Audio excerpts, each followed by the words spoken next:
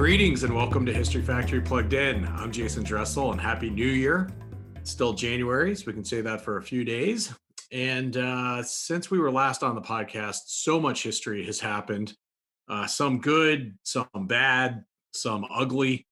But today we're going to focus on some of the good. And that's one of the big stories of 2021, of course, is going to be the global distribution of what is eventually likely to be several vaccines that will slow, control, and ultimately defeat the COVID-19 pandemic that we've all been living in over the last year. And I suspect this is a story we will continue to come back to as we track its development and specifically cover the role that business is playing in the development, distribution, and administering of these vaccines.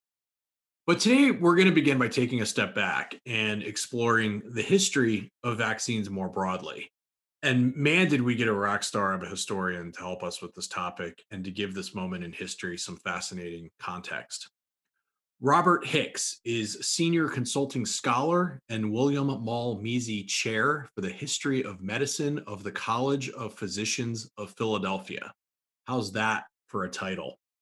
For over a decade, Mr. Hicks was the director of the college's Mutter Museum and Historical Medical Library.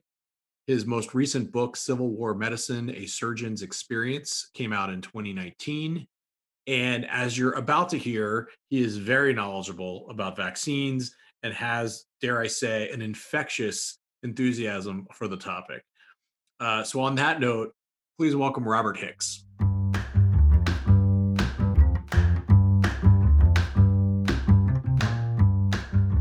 Well, good morning, Robert. Thanks so much for joining the podcast. Thanks very much for inviting me. So we're talking at a historic moment here in the arc of medical history and vaccine history in particular. And so perhaps where we can start, Robert, is share for us what is the origin story of vaccines? The origin story of vaccine goes back thousands of years into Africa and Asia, when we're talking inoculation rather than vaccination. That's an important distinction. The idea that some material could be removed from the sores of a smallpox infected person, the raised sores that turn very ugly, unsightly, and painful and release a liquid called lymph. Somebody recognized that taking some of that lymph and scraping it into the skin of a healthy person would confer immunity to smallpox. Now, there wasn't the scientific understanding of the disease smallpox that we have today, but people could put two and two together from observation. So that practice was active in many parts of the world. And an English woman who was married to an emissary in Turkey in the early 18th century recorded this practice too. And this became widely publicized in Britain, for example. But the difficulty is, you're putting a deadly disease into a healthy person's body. They could get the full-blown disease. So there's that risk too. But in the late 1700s, we have vaccination. And it's credited to a doctor, a country doctor in a country estate in the western part of England, Edward Jenner. He noticed that milkmaids who were milking cows that seemed to have smallpox-looking sores on the udders would contract the same thing on their hands, but it would give them only some mild symptoms of smallpox and they would survive. It didn't have the mortality and the severe symptoms of full-blown smallpox. And he reasoned that you could take that substance out of the cow's pustules, inject it into a person, scrape the skin, put it in, perhaps they'd be immune to the real target disease here, which is smallpox. And that turned out to be true. Thus, vaccination was established, and the etymology of that word vaccination comes from cow. So that's the difference, inoculation, vaccination. And we have had the vaccination practice applied to other diseases over time. First with smallpox, by the end of the 1800s, we get into other diseases into the 20th century, polio, for example. We finally get a vaccine to eradicate that mid-century. And even today, of course, with COVID, we're developing vaccines. And the idea is still take a substance, maybe attenuate it or weaken it of an original disease, put it into a healthy person to activate the antibodies, defenses of their bodies, to brace themselves to ward off the big disease, the target disease, if it should strike. So we've had vaccination for roughly 2 centuries plus now. And there's been a lot of comparisons, of course, over the last year with the pandemic of 1918, what was known as the Spanish flu. And was there a vaccine developed for that virus? How did ultimately that global crisis from a century ago ultimately come to an end? And is the Spanish flu still around? Can you still contract that? Well, the 1918 influenza pandemic, we now know to be a strain of flu called H1N1.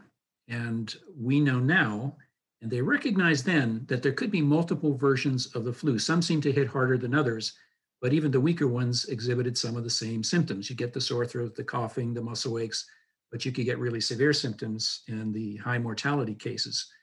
The thing is, although we know H1N1 was the 1918 flu, and that H1N1 is what we all got vaccinated against for this flu season, we still do not know why it was such a high mortality disease in 1918, but it came and it went swiftly.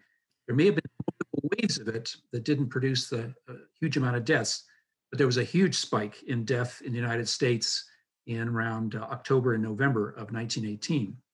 Now, the thing is, unlike with COVID, at the time, doctors tracking the disease still did not understand what it was, its nature. They only knew it from observed symptoms. So isolating it in a laboratory and figuring out how it behaves was not known in 1918. Nevertheless, there were some doctors who made some educated guesses to think, we've got to do something to mitigate death. Maybe we can get a vaccine. Let's try this. So some vaccine was manufactured in limited quantities and tried in limited populations, and it apparently had no effect at all on the flu.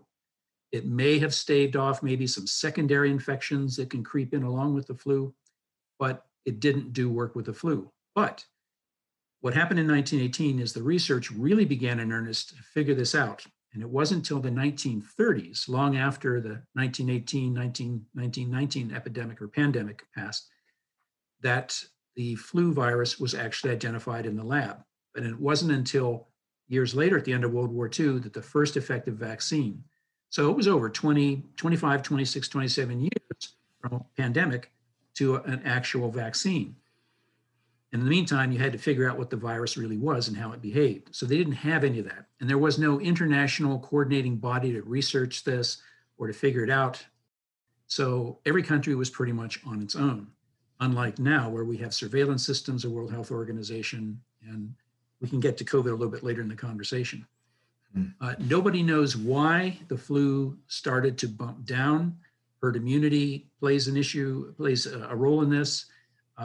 But even with Philadelphia being one of two of the highest mortality cities in the United States, the other one also being Pennsylvania, Pittsburgh, people were baffled by why the mortality rose so steeply and quickly and then subsided almost as quickly. In Philadelphia, the high mortality span ran about 6 weeks, but for the following months, there continued to be higher than average mortality for a normal urban city. And there could have been multiple strains that both came before the high mortality version and even came in bumps afterwards. Flu viruses can proliferate in multiple strains, and that's one of the challenges of having a vaccine, that you estimate what might be the target that's going to really affect people and what isn't. But since you mentioned swine flu, Spanish flu was another term for the flu of 1918. Nothing Spanish about it. It's just that when reports started to surface in Spain, there was no press censorship and everything was reported, whereas other countries, particularly with World War I going on, exercised a great deal of censorship and didn't want to dampen the war effort by reporting about this disease coming up behind the front lines. So the flu virus that was the real killer is still out there. And we know that the swine flu pandemic of 2009, there was a flu pandemic in the late 1950s. These didn't have the mortality and sweep of COVID, but they nevertheless produced high numbers of deaths. And they all are genetically related to the 1918 flu. So that one still lurks out there. It's still possible for a flu variant to crop up and start killing people all over the place. There was a different strain, I think H5N9, that surfaced in China about 4 or 5 years ago and killed about 1 out of every 2 people that it struck. And there was worry that something like that could take off in the way that COVID has. Doctors, disease experts have been predicting for years that pandemics are coming. And at least one in the next 100 years is likely to be a major flu one and other things besides. That prediction was made at an international conference just 5 years ago. And here we are. Fascinating. You know, the point you make is also really interesting too. Obviously, sort of the context that the H1N1 virus flu of 1918 was as Spanish as, I guess, Chinese COVID-19 is. So that's also a really interesting parallel.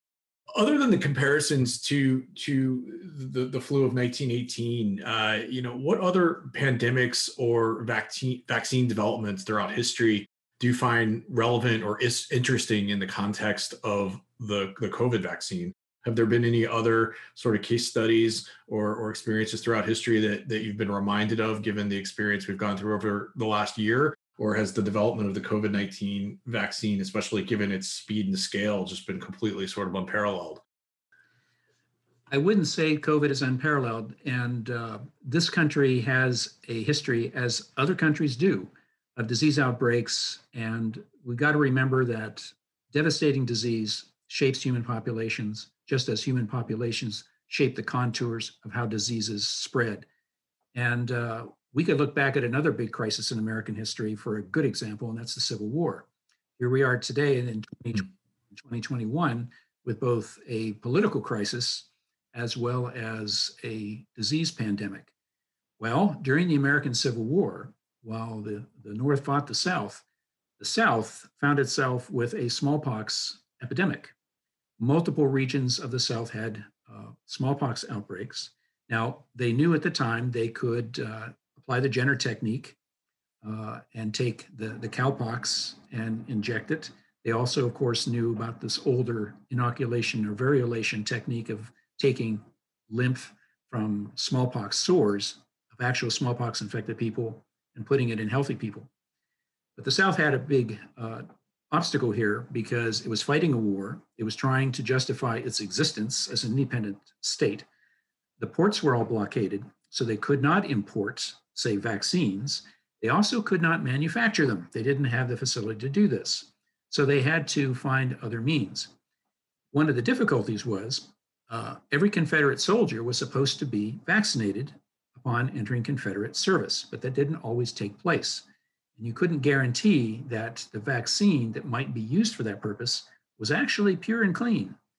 Now, where vaccines were available, they were administered, but soldiers quickly figured this out. They said, wait a minute, I see Private so-and-so over there. He's got real smallpox and you've isolated him in a tent.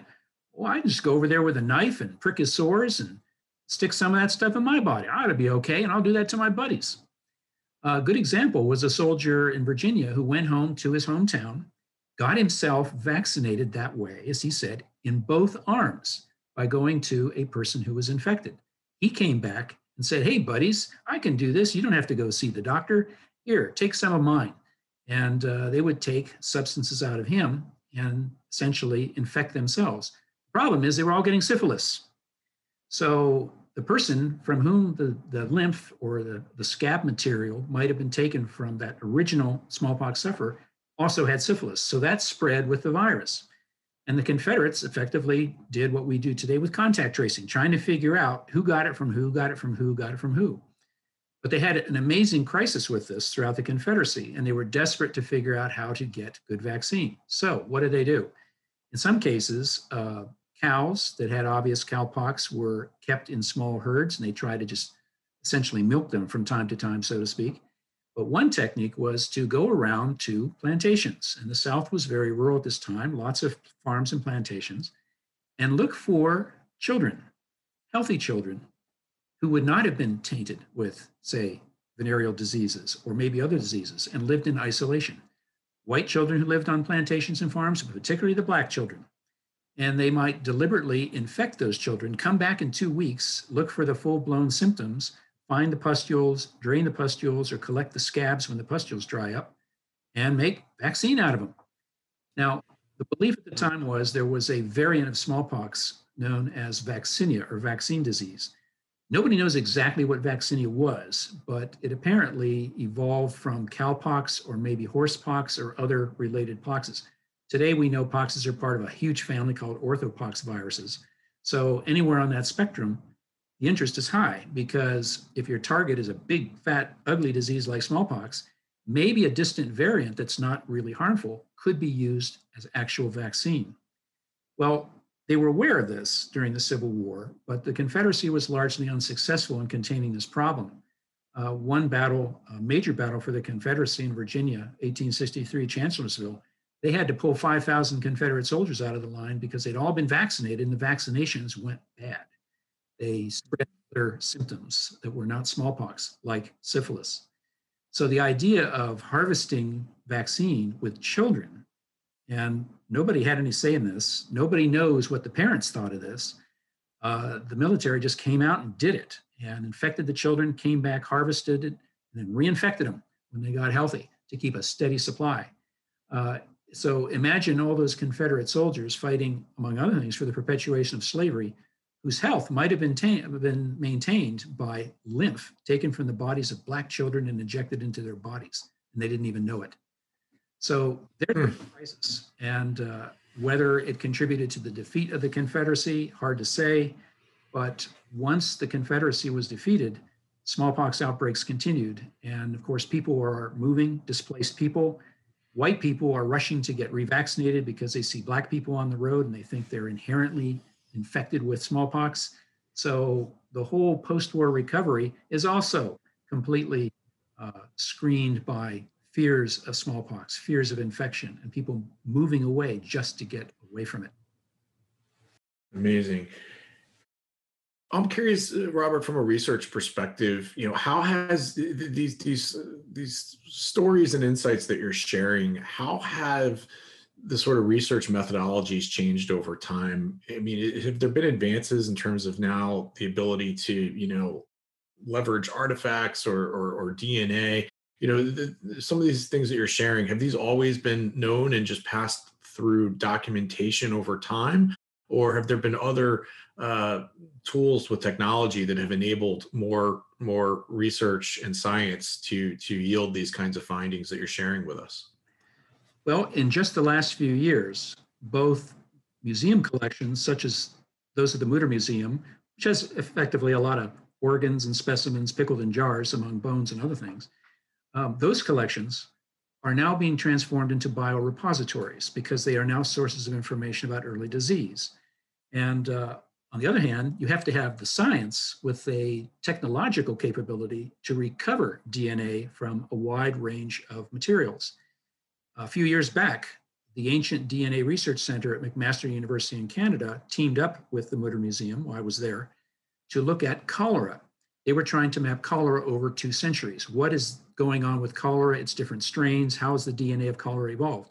Well, if you want old cholera, you got to find it either in old bodies buried in frozen places or go to a museum collection.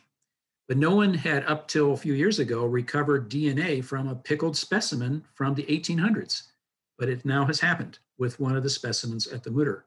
And it revealed this interesting and surprising history of cholera. Well, now we've been doing it with smallpox. We have in the Mutter Museum collection small kits that were carried by doctors for vaccination purposes. And they're set up so that you could retrieve the lymph from those pustules or the scabs and essentially grind them up, mix them with water, and insert that stuff into healthy bodies. And it has all the little tools to do that, including a little container to hold scab material.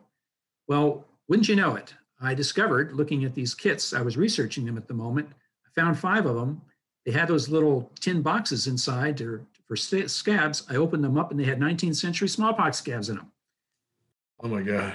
An oh my God response was followed by calls to health officials and the Centers for Disease Control. And there was a discussion whether I should be quarantined or not. But I have been following examples of these kinds of things showing up in museum collections. There have only been a handful over the last 15 years. And all of the examples that came to light were much weakened and not infectious. But the thing is, you never know. You can't be certain. So our samples, we had to go through the World Health Organization. They went to our friends in Canada. And of the 5 kits, 3 yielded genomes, and they are traceable to women of European ancestry in the Philadelphia area, which makes sense because these kits were used by different doctors in the Civil War era in Philadelphia. And through non-destructive testing of a kind that was not even possible 5 years ago, the DNA was recovered, the genomes reconstructed. And I have to say that for all the documentation we have, all the letters, diaries, publications about vaccination throughout the 1800s and into the early 20th century, we've got for analysis no samples at all of actual vaccine material. It probably lurks in some museum collections as it lurked in ours. And now we are testing some materials from other museums that might be candidates for new insights. What we found out is that the smallpox strains that apparently were used for vaccination purposes are very, very distantly related from the target disease and far more distant from the remedies, the vaccines used for smallpox in the 20th century. So here's something that would not be detectable from just reading the literature. You had to get some real science in there to find out that there's a bigger story going on here. And the big open question and the relevance today is, how far can you go down the spectrum of diseases from that target disease and find something that is safe to use that makes a good vaccine? And apparently, in the Civil War era, they were experimenting to find that out. So the testing goes on, but this is the first time it's happened. These are the oldest vaccine samples ever identified in the planet. So we are on a search with our partners in other museums to see what else we can find. Well, it certainly unleashes a new dimension to archives management, doesn't it? Yes. Yes. So the other thing you touched on a few minutes ago, which I think is so interesting, is throughout history, disease has been such a major force of society. And over the last 75 years or so, certainly in developed parts of the world, like here in the United States, we've all just grown up in an environment where that sort of looming constant threat of disease and pandemics just haven't been it just hasn't been a part of daily life. And for many of us, who didn't, we all hear stories from parents or grandparents about, polio and whatnot. But for many of us, we just have lived in this kind of blessed world of getting vaccinated as children from various diseases. And COVID has really been the first experience of what essentially humanity has contended with forever. And, I think a lot of us, feel that a lot of the anti-vaccination sort of movement or people that are supportive of that and distrust vaccines, just haven't sort of been exposed to that threat. And I'm curious to get your take on that, because I know in some of the conversations we've had, you've suggested that sort of an anti-vaxxer element has actually always been a sub theme, or there's always been a part of the population that have been very resistant to vaccines. And certainly I can, in you sharing some of your insights on the methodologies and practices that were used, I can appreciate why that might, garner real fear and resistance. So I'm curious to get your take on that and what your sort of interpretation of the current anti-vaccination kind of movement is, and how the COVID vaccine may or may not affect that mindset. I think we are seeing a familiar pattern, but on a larger scale, with resistance to even people announcing they will not take a COVID vaccine when it becomes available to them. These are the same people that would resist, say, the social distancing, the refusal to wear masks. It's actually been part and parcel of studies conducted by epidemiologists, by the Centers for Disease Control, to reckon into the picture of any possible disease outbreak, the unwillingness of people to observe the science, accept the science, or even accept the health maintaining recommendations, whether it's masks, the social distancing, or something else. It's always been there. Even at the birth of our nation, to give you an example, George Washington does not get enough credit for managing a disease outbreak as well as his other achievements. When he was named commander of the Continental Army, he faced a challenge. He had to assume command of the Continental troops that had encircled Boston. The British troops were holed up there, and obviously it's a valuable harbor and it had to be taken. Problem was smallpox. Smallpox was raging in Boston. Now, the British soldiers were not getting infected to the degree that, say, the Americans might, because many of those British soldiers had grown up in urban communities in England where smallpox was simply endemic. You simply expected somebody to get it in any given year. The civilians in Boston were severely afflicted by this. So what do you do with a city you want to capture, but you don't want to go into because it's disease-ridden? George Washington himself had had smallpox, gone through the full couple of weeks of bad symptoms and suffering, but he survived it. So he knew what would happen, but he also knew that by having had the disease, he would be immune to it. So he worried that the British might release civilians that would cross the army lines and bring infection to the American army. To stave off that possibility, he forbade soldiers from allowing anyone coming out of Boston, any civilians escaping, to come into American lines, but instead go to a separate camp where they could be isolated in case they had the disease. And they knew that if they simply waited it out for 2 weeks, that disease would make its appearance and run its course. And so if 2 weeks passed, they didn't get it, they're probably safe, just as with COVID today. So when the British started to evacuate and he wanted to move troops into Boston, he only chose those troops who had had smallpox and maybe had visible scars to attest to this, or maybe they had been vaccinated. He sent them in, and then once the city was cleared and held for American troops and the British were safely gone, he had all troops that had not been vaccinated, isolated for 2 weeks, allowed them to go through a mild course of the symptoms and survive, so his entire army could be resistant to the disease. This was a really important achievement. It could easily have been a disaster. And he didn't exactly have a lot of allies to make this happen because Boston's in Massachusetts. Massachusetts law at the time was anti-vaccination. They had passed a law forbidding it, thinking there are just too many issues with this, too many things that could go wrong, we don't trust it. Subsequently, Massachusetts changed that. But one famous Massachusetts citizen, Benjamin Franklin, learned about this all to his cost. He knew about vaccination, he knew what it could do, but he refused to do it for any of his family. And he had a child die. And after this, he learned his lesson. He made sure everyone in his family was vaccinated. But he lamented dearly the loss of that child and punished himself to the end of his days for having not vaccinated that child.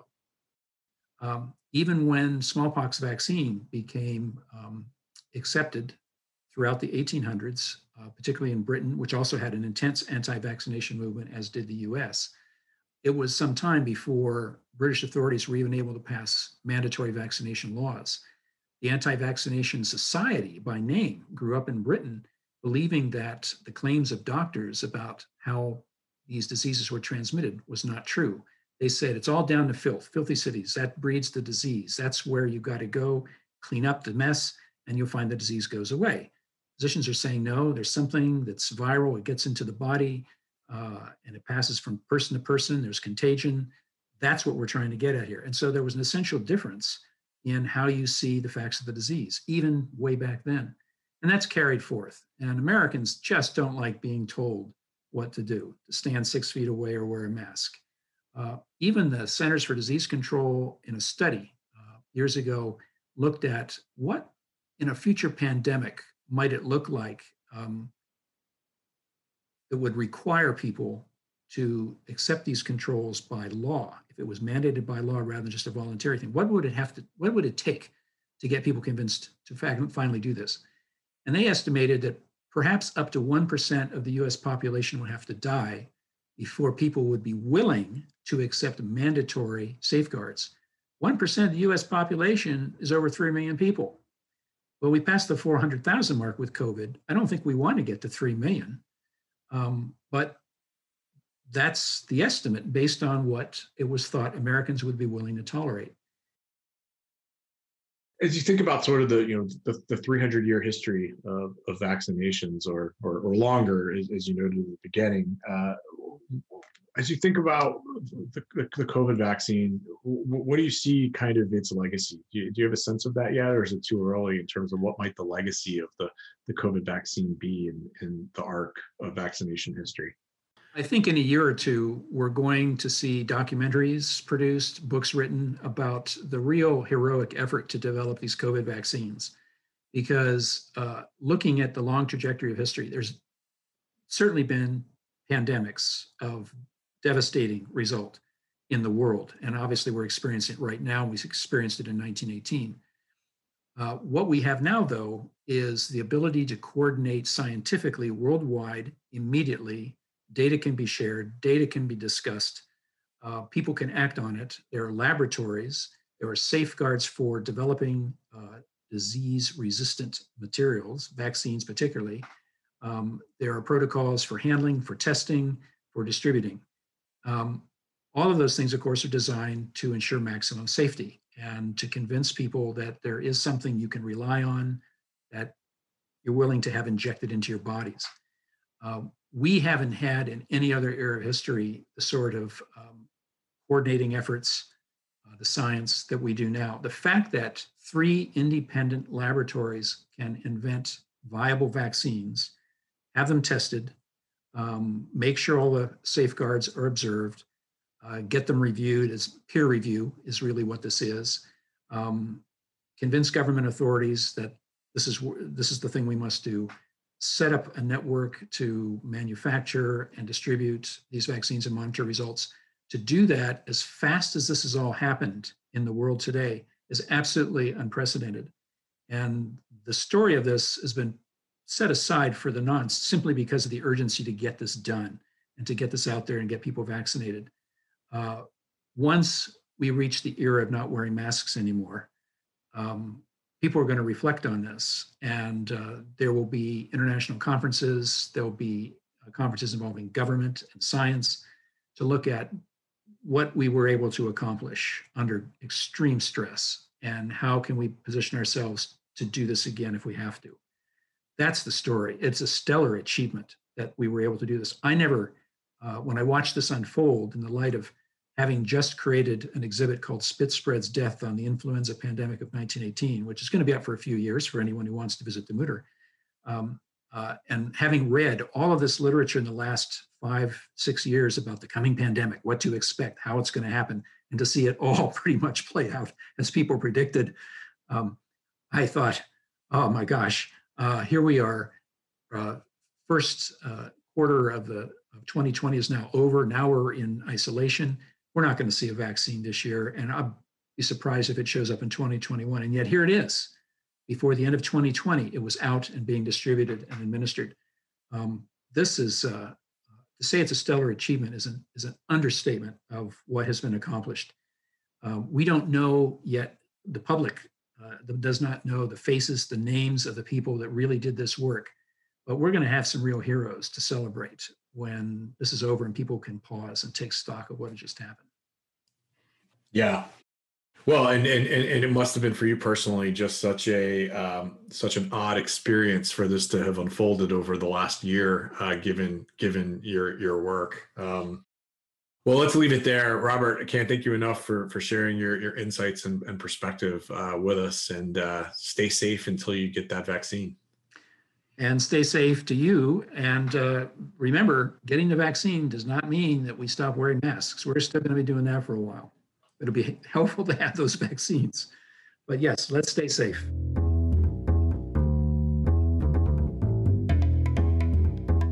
All right, that's our episode. Thanks again to Robert Hicks for that great discussion. Stay safe, stay sane, and we'll be back in a couple of weeks. Thanks for listening. I'm Jason Dressel.